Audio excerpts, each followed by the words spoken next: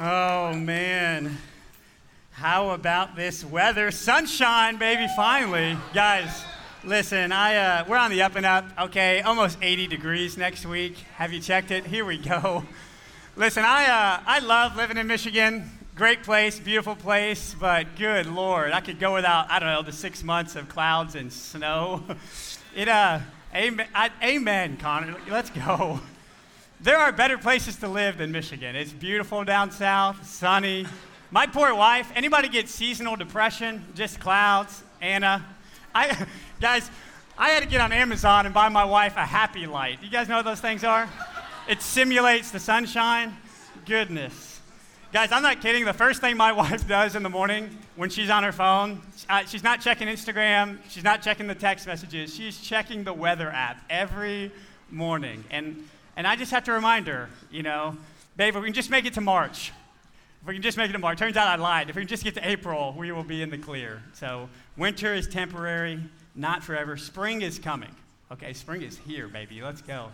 Any seniors in the house graduating soon?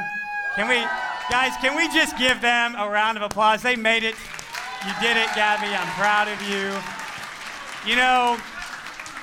The seniors know a little bit about this. The only thing getting them through the winter of school is just the mental image of them graduating and walking across that stage and getting that diploma.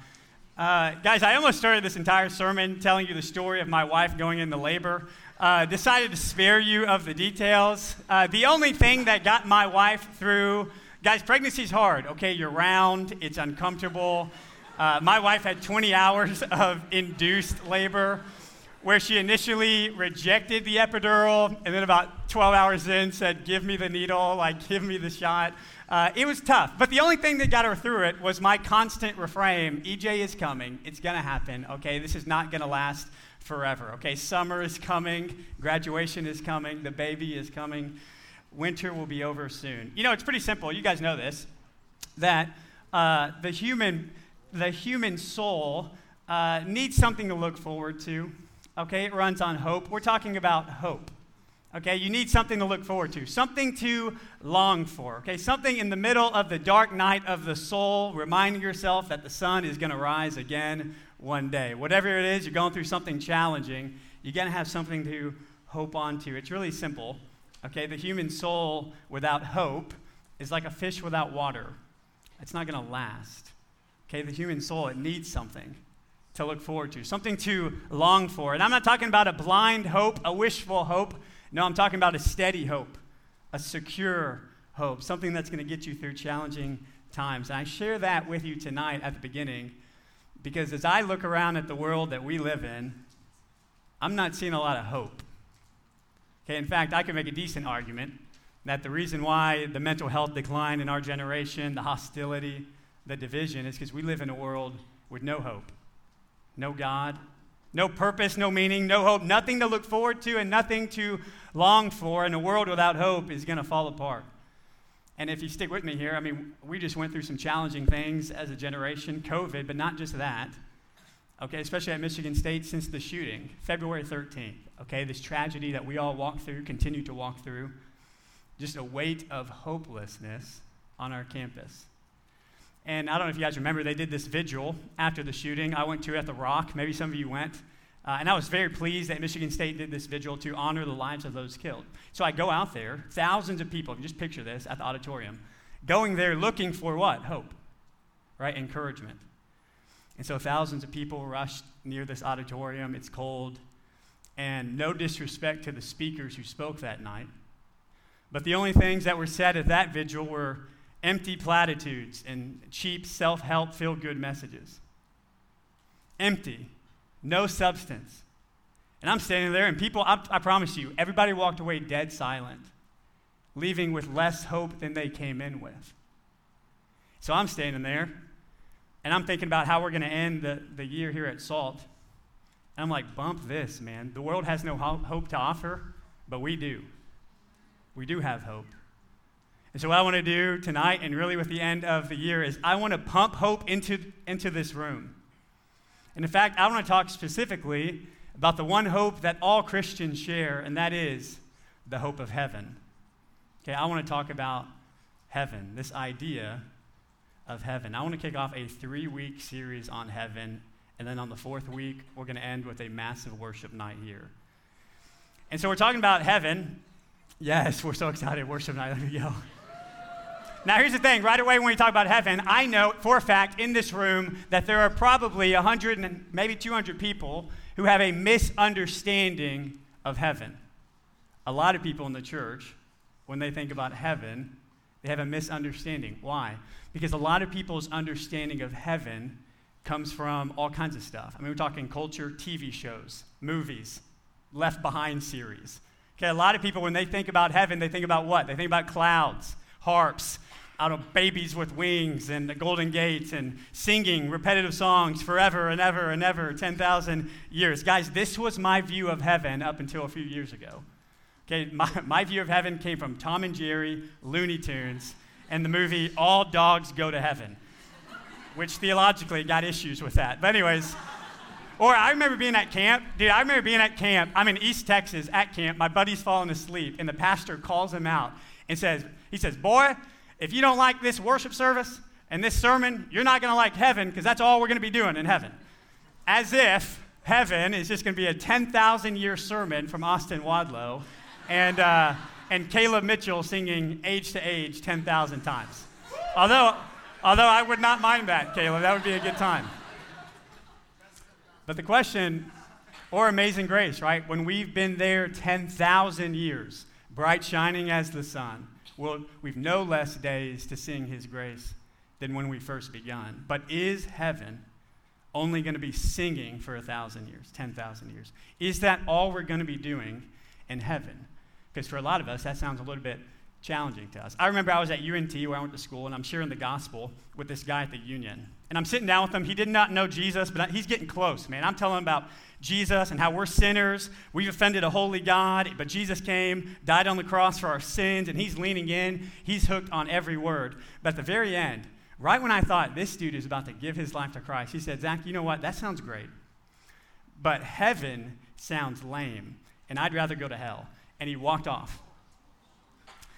And the question I've been wrestling with is this: is heaven lame? Is heaven going to be lame? I want to, for the next 3 weeks, ask that question. Is heaven going to be lame? What does the Bible say about heaven? Is heaven going to be boring? Or is it going to be the most incredible thing we could ever imagine? That's what I want to look at in this series. And so tonight, and my hope really this whole series is to deconstruct a false view of heaven and reconstruct a biblical one in its place. Because I'm convinced that your view of heaven will impact you today. So I'm trying to bust out of the black and white box of heaven that we have and show you what does the Bible actually say. Because C.S. Lewis says this: those who make the biggest impact on this world are the ones who set their mind on the one to come. And I'm just sitting here saying, you want to make an impact? Let's think about heaven for 3 weeks. So that's where we're going for the next 3 weeks. And my hope is that it fills you with hope and joy. Sound good? Okay, before we go forward in time, let's go backward in time. Grab a Bible and go to Genesis chapter 2. Genesis chapter 2. I need to do something before we get to the book of Revelation that I promise you is going to be worth it. Genesis 2. It is the second chapter of the first book of the Bible. Shouldn't be that hard to find. In Genesis 2, we have a second creation account. Genesis 1 is the first creation account. Genesis 2 is the second. Common in Hebrew literature was to tell a story from one point of view, come back, retell it in a different way, more details, and from a different perspective. That is what Genesis 2 is. So we're in Genesis 2. It's a creation account. And here's where we're going to start reading, verse 4. But here's what I want to do. We're going to read a chunk here. But as I read, I want you to use your imagination, and I want you to try to picture what we're reading here. Okay, Genesis 2, starting in verse 4. It says this: these are the generations of the heavens and the earth when they were created, in the day that the Lord God made the earth and the heavens. When no bush on the field was yet in the land, and no small plant of the field had yet sprung up, for the Lord had not caused the rain on the land yet, there was no man to work the ground. And a mist was going up from the land and was watering the whole face of the ground. And then the Lord God formed the man of dust from the ground and breathed into his nostrils the breath of life, and the man became a living creature. Verse 8. And the Lord planted a garden in Eden in the east, and there he put the man whom he had formed. And out of the ground the Lord God made to spring up every tree that is pleasant to the sight and good for food. The tree of life was in the midst of the garden, and the tree of the knowledge of good and evil.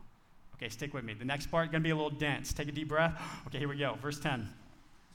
A river flowed out of Eden to water the garden, and there it divided and became 4 rivers. The name of the first one is Pishon. It is the one that flowed around the whole land of Havilah, where there is gold, and the gold of that land is good. Bdellium and onyx stone are there. The name of the second river is Gihon. It is the one that flowed around the whole land of Cush. And the land of the third river is the Tigris, which flows east of Assyria. The fourth river is Euphrates. Verse 15. The Lord God took the man and put him in the Garden of Eden to work it and keep it. And the Lord God commanded the man, saying, You may surely eat of every tree of the garden, but of the tree of the knowledge of good and evil you shall not eat, for in the day that you eat of it, you will surely die. Okay, that's the first passage we're going to look at tonight, the famous Garden of Eden passage. And there's a lot here, but here's what I want to do. I want to point out a few things from Genesis 2 that we just read. There's 3 lanes, if you will, that I want to run in with this passage and our next one. I want to show you. Okay, the first one is I want to show you the place. Okay, the physical place, the description of the physical place. Okay, the second lane I want to run in is the people. Like, who's there and what is their role in this place? And the third thing I want to show you is the presence of God. Place, people, presence of God. 3 P's, keep it simple. I want to show you what's happening here in the garden. First, I want to look at the place. Okay, here in Genesis 2 is this beautiful garden named Eden. Okay, try to picture it. Okay, before sin. Okay, before brokenness, before death, there's this beautiful, lush garden named Eden. The word Eden translates literally to delight. Okay, this beautiful place here in Genesis 2.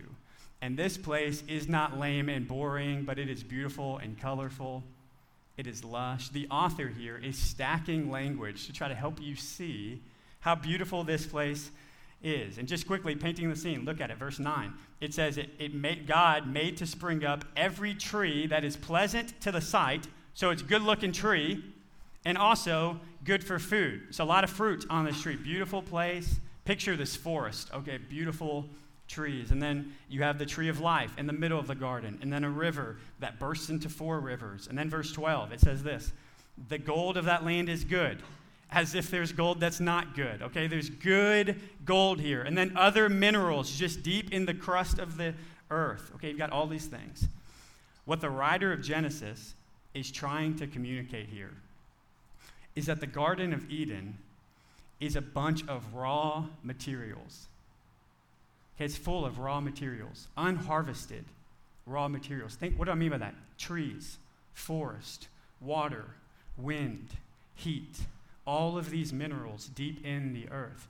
The Garden of Eden is this place bursting with potential, unharvested potential.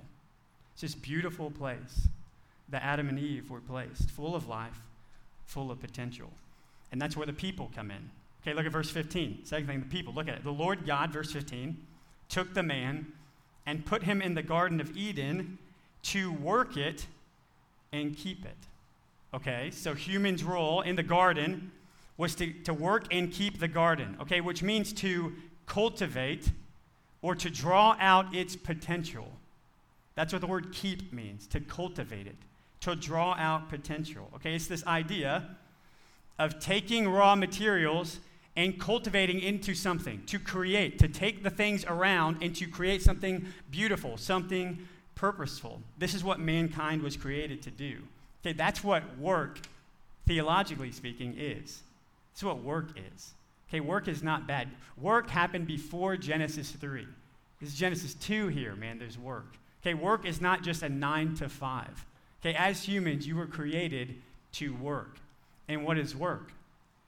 It's taking the things around you and organizing it into something beautiful. It's creating, it's organizing, it's helping do something in society that's purposeful. This is what work is. So this is what Adam and Eve are doing. They're in the Garden of Eden. So when you picture Eden, don't picture Adam and Eve chilling on a hammock, sipping pina coladas like on vacation. They're not on a honeymoon here. Okay, this is not what this perfect world looked like before Adam and Eve. No. Don't picture like a public park in East Lansing with a playground. Don't picture the botanical garden at Michigan State. Okay, Adam isn't like in the field and God said, here's a mower and like a water pail, like keep it nice. No. That's not the Garden of Eden. Think national park. Think vast wilderness. All of this beaming potential. And Adam and Eve are placed there on purpose. Why? To take the things around them and make something beautiful. A place where they could live with their families and their families' families and forever. And so picture Adam there. He's working. And work, it's not hard for him. There's no sweat on his brow. And then you got Eve there with him, smiling, working together in this beautiful place. This is what Eden was like. Beautiful place and people to work this garden. But here's the deal. What makes this garden so nice and so precious? It's not the beauty of the place, and it's not the people working there. No. It's the presence of God in that place. The reason why the Garden of Eden is so precious is because God was there. Look back at verse 7. It says, then the Lord God, verse 21, or chapter 21, then the Lord God formed the man of dust from the ground and breathed into his nostrils the breath of life, and the man became a living creature. Okay, listen, what this is saying is we are not the result of some cosmic accident. Like, you are not the result of some cosmic accident that happened to get you here. No. You were designed and created by the God of the universe here. And he didn't just speak you into existence. No. He got close. He got the dust. And he breathed his life into humans. God got his hands dirty for us. He came close. And later in chapter 3, we see that God walks with his people. He doesn't just create them, he walks with them. He doesn't just create us out of dust. Later, the whole story of the Bible is about God and man coming together. He doesn't just create us out of dust, but Jesus comes to this dust planet and saves us. This is the whole story of the Bible. God and man together. And that's what the Garden of Eden was like. Mankind with the presence of God, walking with him, enjoying him, delighting in him. It's this personal relationship. In fact, you notice the difference of the way Genesis 1 describes God and Genesis 2? I mean, look down at it. How does it describe the name of God in Genesis 1? It says, in the beginning, God created the heavens and the earth. But what does it say about Genesis 2? What does it say? No. It says, the Lord God, right? All caps, L-O-R-D. That doesn't just say God, Elohim. No, it says Yahweh, Elohim, the personal name of God. We know what that name means, right? We just saw in the book of Exodus. It's the personal name of God, Yahweh, this personal relationship that God wants with his people. We preach a whole sermon series on this. God wants to be close to his people. He's reaching out. And so take a step back. Now, that's the Garden of Eden. Place, people, presence. Picture this, man. Think for a moment. This was the original design of the world. Before sin entered the world, it was perfect here. This is plan A, if you will. The Garden of Eden, plan A, for sure. This is God's plan A. Put people in the garden, cultivate it, push it out into society. Fill the earth with babies and create stuff. That was the Garden of Eden. Now the question is, what in the world does this have to do with heaven? Like, what does this have to do with the future? You know what the answer is? A lot. A ton, actually. And I'll show it to you. Take your Bible to the end. Let's go to the book of Revelation. We went back in time. Now we'll jump forward. I want to show you that the first 2 chapters of your Bible are a lot like the last 2 chapters of the Bible. Go to Revelation chapter 21. The second to last book of the Bible. Tonight we're going to just jump around Revelation 21, a little bit of 22. And I want to show you something, but you got to keep Genesis 2 in your mind as we read it. Revelation chapter 21, at the end of the Bible.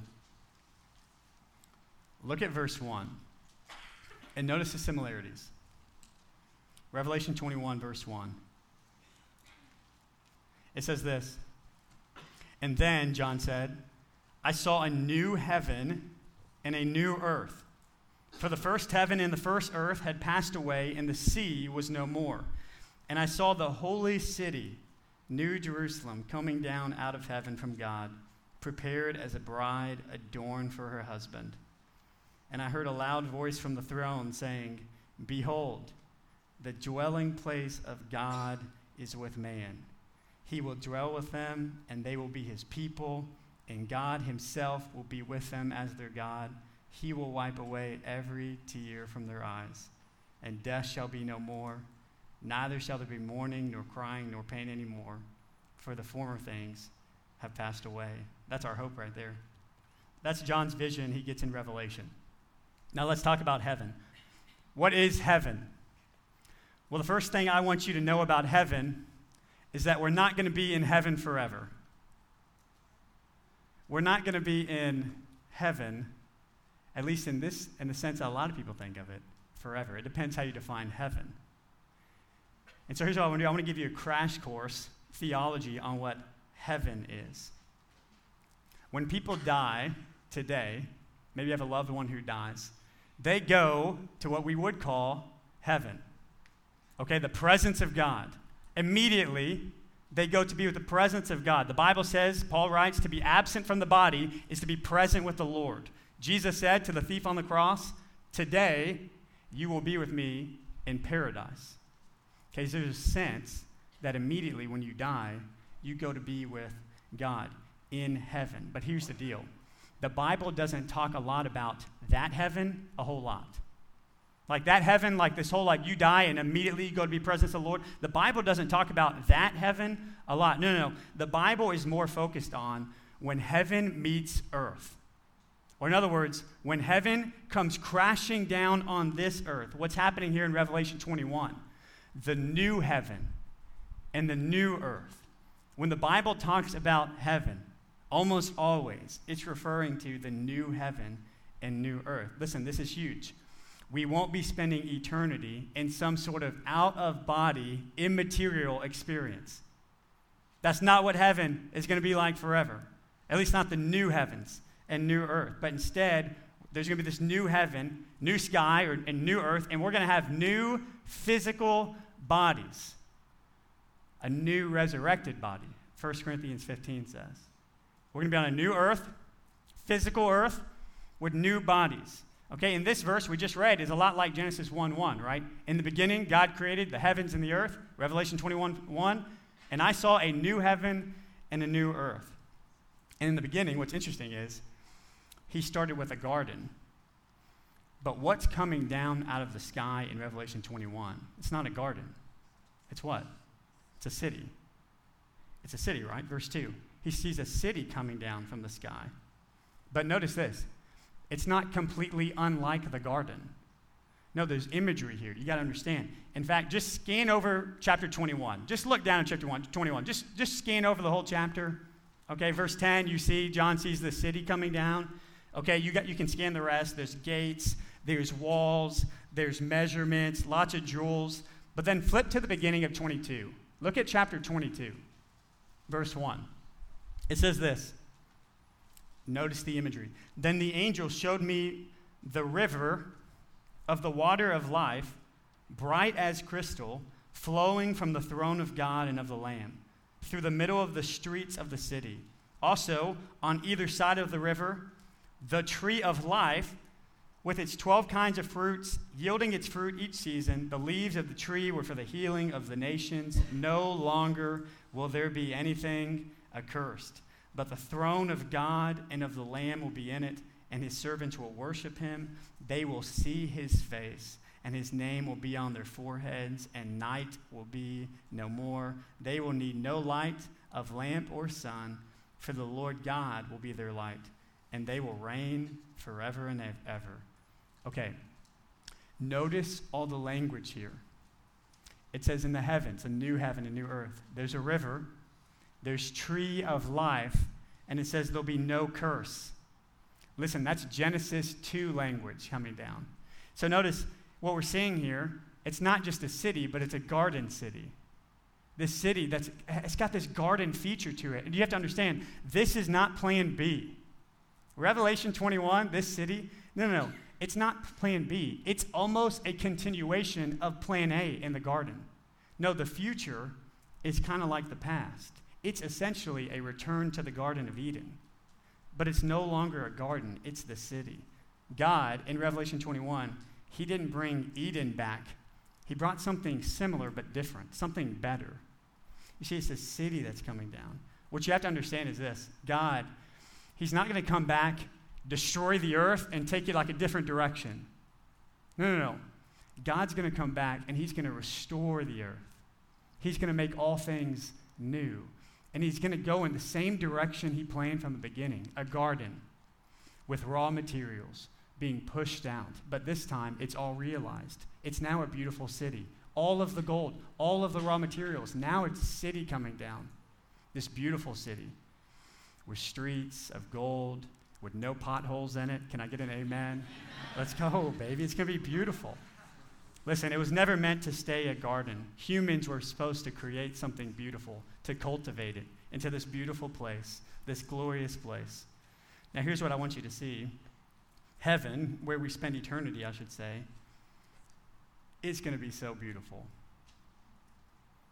And the earth that we're going to live on is going to make this one look so dull. I've heard it said that the mountains of the new earth are going to make Mount Everest look like an anthill. The most beautiful place on this earth is so lame compared to the beauties of the new earth. You're going to walk on it. You're going to see it. It is going to be so beautiful. The colors of the new earth are going to make the colors today look so dull. It's going to be bursting with joy, happiness. Our senses, it's going to be overload, man. This is what the new earth is going to be like. It's a physical place. It's not immaterial. The point I'm trying to make to you tonight is this. Heaven is going to be a lot more like earth than you think. It's going to be more earthy, but better. No curse, no sin. We're going to walk on it.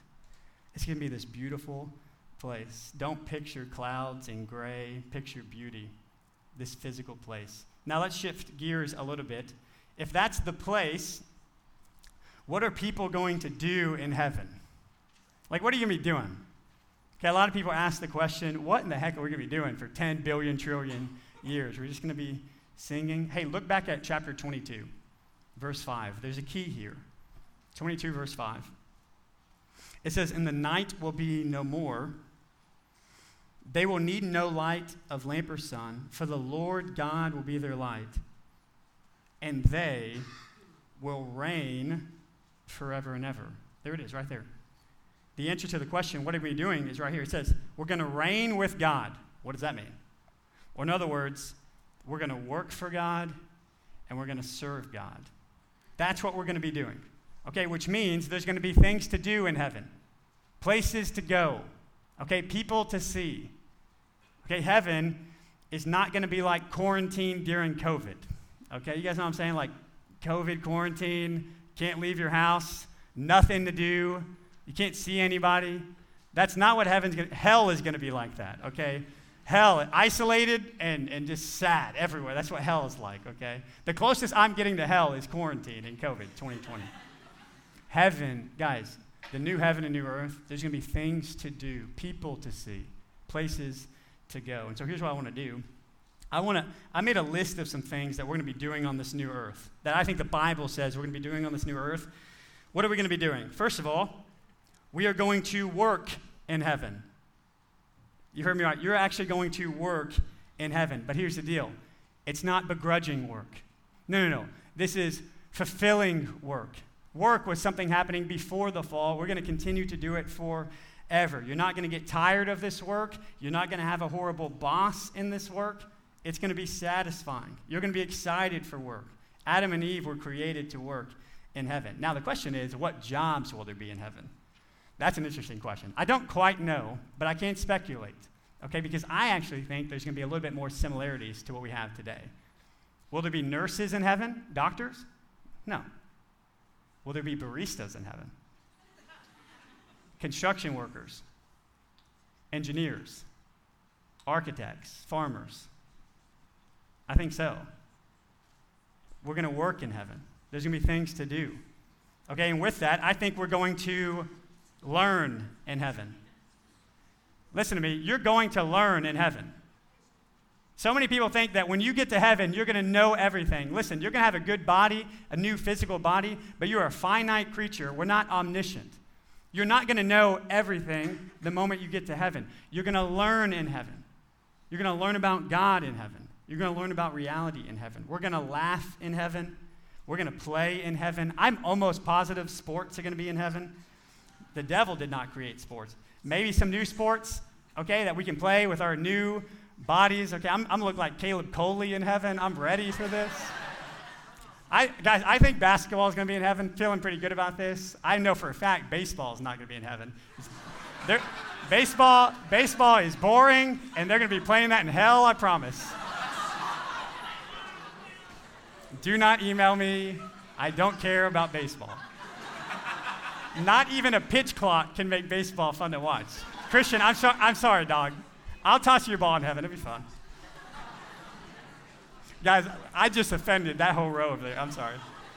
Hey, what else are we going to do in heaven? Listen, we're going to eat food in heaven. You're going to have better food in heaven, any food you've ever had on earth. We're going to sup and dine with the Lord. Our shepherd himself is going to be our wine and bread, and you're going to eat good food in heaven. You're going to laugh in heaven.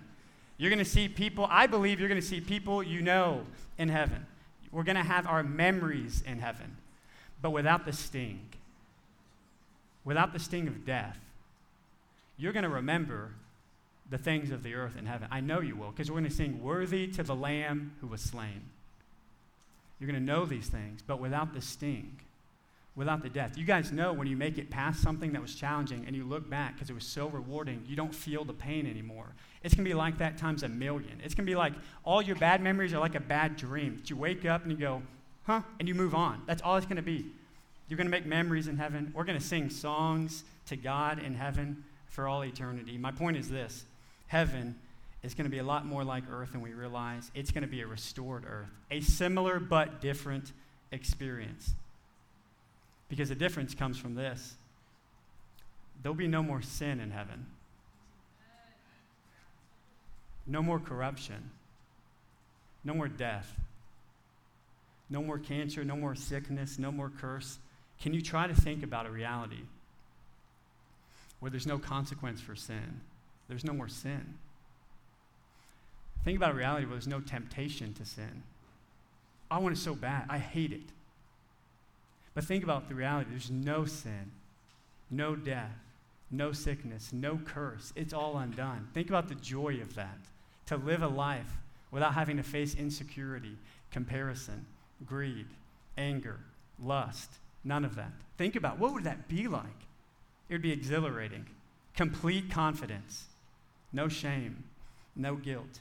I want to read this paragraph from a book called Heaven by Randy Alcorn. A lot of where this sermon came straight from that book. I love his description of heaven here. I'll just go read it to you. It says this. In heaven, there'll be no death. Try to imagine this. No death, no suffering. No funeral homes, no abortion clinics, no psychiatric wards, no rape, missing children, or drug rehab centers, no bigotry, no muggings, no killing. There'll be no worry or depression or economic downturns, no war, no unemployment, no con men, no locks on the doors, no death, no mourning, no pain, no boredom, no arthritis, no handicaps, no cancer, no taxes, no bills, praise God, no computer crashes, no weeds, no bombs, no drunkenness, no traffic jams and accidents, no septic tank backups, no mental illness, no unwanted emails. You'll have close friendships, but no cliques. Laughter, but no put-downs. Intimacy, but no temptation to immorality. No hidden agendas, no backroom deals, no betrayals. Imagine meal times full of stories, full of laughter, full of joy, without fear of insensitivity, inappropriate behavior, anger, gossip, lust, jealousy, hurt feelings, or anything that would eclipse your joy, that will be heaven. Guys, I'm just trying to paint your picture, like a picture for you in your heart. It's going to be something that is so similar but so different. No more consequence of sin. Joy forever. That's what heaven is like. Now here's the deal. I could stop there, but we'd miss out on the best part. Because all of that is beautiful. Like the beautiful place, work, laughter, playing sports, none of that. All of that is great, but it's not the best part of heaven. You see, the best part of heaven is not that your Grandma Sue is going to be there. No, the best part of heaven is that God will be there. Look back at verse 3 of Revelation 21. This is good news. And I heard a loud voice from the throne saying, "Behold, the dwelling place of God is with man. He will dwell with them, and they will be his people. And God himself will be with them as their God." You see, the best part of heaven is that right there. It's not the beautiful place. It's not your new body. It's the fact that we will walk with God forever. He will be there. The presence of God will be there. And then in chapter 22, it says we will see his face. Verse 4, they will see his face. Listen, John, when he was writing that, I promise you, he was shaking. To see the face of God? Listen, to the Jews, you can't see the face of God. Moses got a view of the backside of God's glory, and he lit up like a lightning stick. To see the face of God, to know the depths and the heights and the widths of his love, and to stand in his presence, that would be insane. Take the most exhilarating, euphoric moment of your life, times 1,000,000,000. And that wouldn't even scratch the surface of the lightning bolt of joy that's going to pulsate through your body when you see his face. Friends, we're going to see his face. We're going to see the face of the King, the one who died to save you. You're going to see him. No longer will you have to look through the pages of the Bible to see him. No, you're going to see him face to face. Like a bride turning the corner and seeing her groom for the first time. That's what it's going to be like to see him entering heaven while everybody screams his name. Victory in Jesus, my Savior forever. We're going to see his face. That's the most beautiful part of heaven. I've heard it said that heaven without God is like a honeymoon without the groom and a kingdom without the king. Listen, you can have the mountains, the beauty, the jet skis in heaven. Give me Jesus. That's the point of heaven. Don't aim at heaven and miss Jesus. It's all about him. Our relationship with God is going to deepen and deepen. Heaven will not be boring because God is not boring. We will grow in our knowledge of him. We're constantly going to be more amazed with God, more in love with God. Our relationship with him will deepen and develop and unfold and increase forever. Heaven will be ever-increasing delight in Jesus as we worship him forever. And friends, that's not going to be boring. It's going to be amazing. This is what the Bible says about heaven. A beautiful new earth, people to worship God forever, and the presence of God. Guys, my hope tonight is that God has begun to open the eyes of your heart to get a glimpse of his beauty, the beauty of heaven. Because as Christians, we don't just look backwards at the cross to get hope. No, we look forward to the hope that Jesus, who died for us, who rose again, will one day come back and get us. The King who saved us will one day walk with us. That's the hope. That's the hope that we have. All things will be new. To finally see the face of the man who died for me, that will be incredible. No more sin.